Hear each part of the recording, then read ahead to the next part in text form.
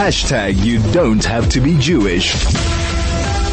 Now, I'm happy to say that we have online Rob Hutchinson. He is the MD of Dear South Africa, and he joins us around this time every single week to talk about what is going on in Parliament. Rob, how are you doing?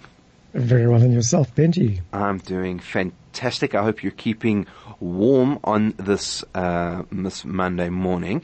And we have another long tongue twister, sort of, for me. Thank you, Rob. You keep me awake on the show. The draft white paper on the conservation and sustainable use of biodiversity in South Africa, as well as the Department of Trade and Industry's is it the same thing? Competition on policies to regulate and restrict scrap metal. Now, I can't imagine that those are together. They've just been written together on the thing. So let's start with biodiversity and then we'll get to scrap metal. Absolutely. There's also diversity in those two policies, without a doubt. Diversity of scrap metal. Yes, exactly. No wonder it looked so long. Separate the copper. All right. Oh, fantastic. The biodiversity, conservation and sustainable use of biodiversity in South Africa. It's a white paper brought about after extensive consultation with various stakeholders and players within the environmental sector, from hunters right down through to conservationists to breeders and so on. What it is, it's a overall paper that treats the entire situation, the entire environmental problem and biodiversity in South Africa as a whole. As we know, it's been split into various different sectors with different players and often differing opinions, even to the point in government where we have a national policy as well as provincial and even municipal policies, which are often in competition with each other and don't synchronize on many important aspects. So what this policy does is it proposes to bring it all together under one umbrella policy that will be a go-to point for most industries involved in the sector, environmental sector, and hopefully sort out a lot of the issues that are facing the sector as well. It covers everything from invasive species of plants right through to animal conservation, wildlife conservation, and so on. It also promotes transformation within the sector. Apparently that's been sadly lacking, and hopes to promote a spin-off into the economy as well. Okay, so that is the issue of biodiversity in South Africa, and we're going to be talking more about it. We're chatting to Rob Hutchinson from Dear South Africa. I'm Benji Shulman, and this is the New Blue Review. This is the New Blue Review with Benji Shulman. Talking to Rob Hutchinson on 101.9 High FM. And Rob, has there been a good harmonization in this law talking about the issue of biodiversity? I mean, obviously getting everyone on the same page is always kind of the first step. So is there a sense that the government has sort of got this right and managed to get all the players around the table to hopefully get the right input so that this particular white paper on biodiversity can be effective? Yeah, that does appear to be so, although, that's what they claim within the paper. However, there's always seems to be some unrepresented market somewhere along the line, as we've seen in a lot of these proposals before. There are concerns around illegal trade. That's not much covered in this policy, and poaching and so on is also not too extensively covered either. There are concerns around conservation, and this goes hand in hand with a policy that's also out for comment now, which surrounds the game meat trade. How will that be affected by this new policy? Will it be covered, or will it promote or stop the illegal hunting and poaching that does go on within that industry? So it's a bit of both, Benji.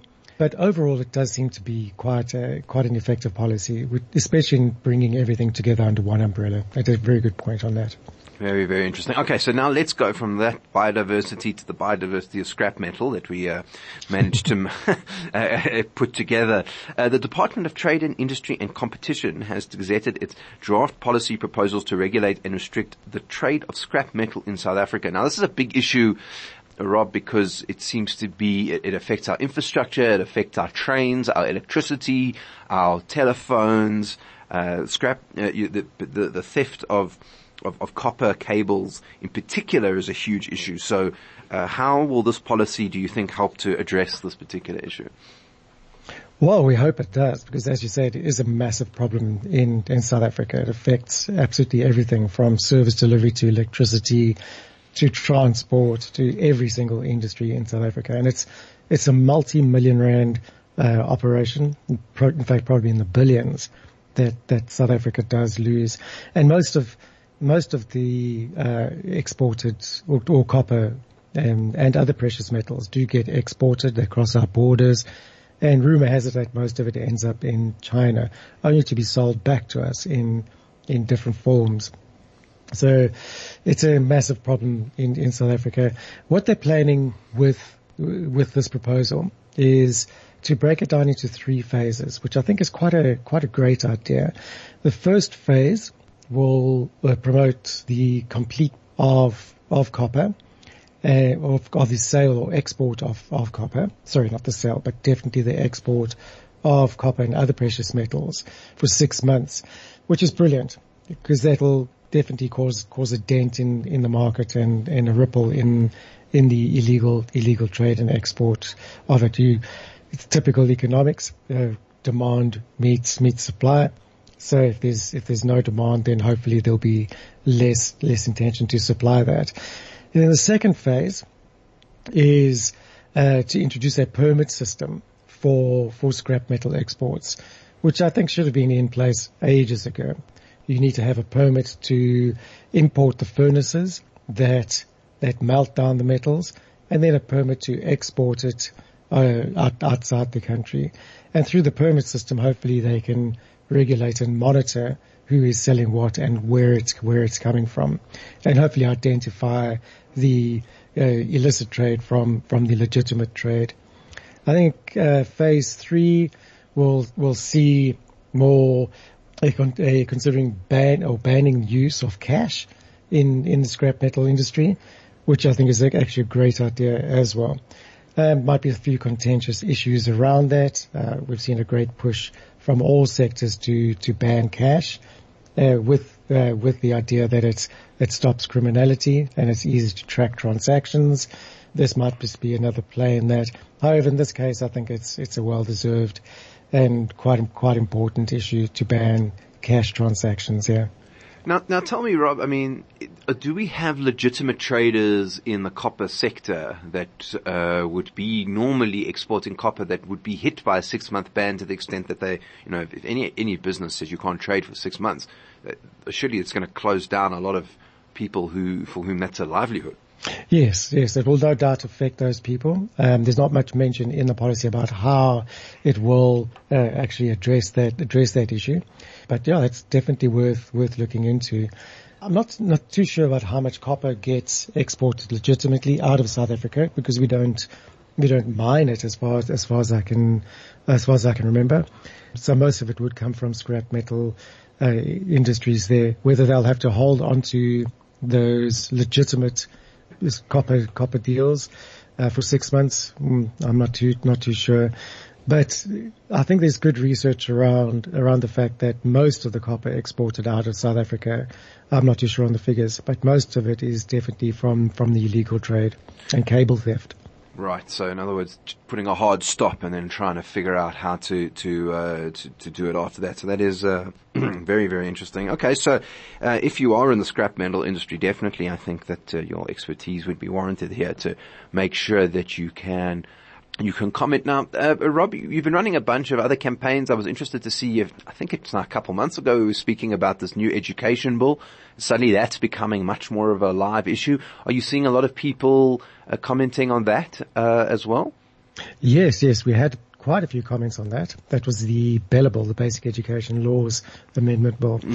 Fantastic response on that from the public, from homeschoolers, and from educators as well, and some other good industries, industry leaders.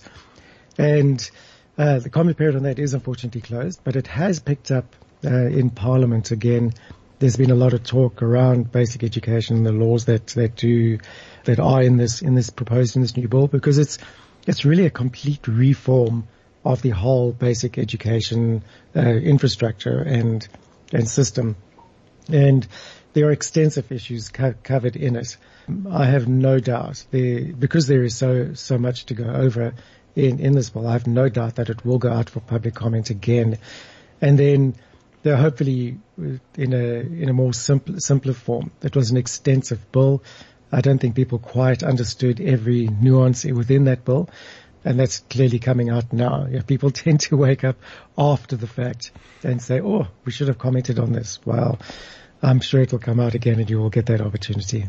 Yeah, and especially in light of the fact, like, I think it was Penyaza Lesufi, you were saying that all schools should have demographic representativity and 50% racial demographics. So lots of stuff which you think maybe the government is trying to smuggle into this very kind of extensive bill from that the public might not know about.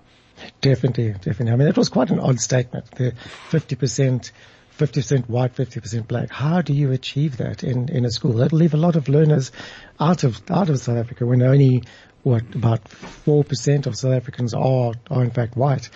That just doesn't make any sense in anyone's book. But that could just be Lesufi talking again. Something he definitely likes to do. Well, Rob, if people want to comment on anything really that you guys have got on the many campaigns that is run by Dear South Africa, how can they go out doing that? Best way is to visit our website. That's dearsouthafrica.co.za. And on that website, we've provided a really simple form and mechanism that you can just enter your name, your surname, and your email address, have your say, select your top concern on a particular bill or issue that's out there, and the system automatically generates a legally correct and acceptable submission, which is delivered immediately straight to the government as an individual submission. It's not a petition, as petitions are counted as one. Each submission is legally seen as an individual submission. So it's easy. Go to dearsouthafrica.co.za, select the campaign which is closest to your heart and what you want to say, and read up on the information on it. We've provided bills, videos, summaries, links to articles and everything else. Have your say and make a note that you are making a difference in let's say in democracy. Yeah, absolutely. Well, democracy is about the rule by the people. So the people have to be informed in order to do that. And the man doing that informing is Rob Hutchinson. So Rob, thank you so much, and we'll chat to you again next week. Fantastic, Benji. Have a wonderful week ahead. There you go, Rob Hutchinson from Dear South Africa.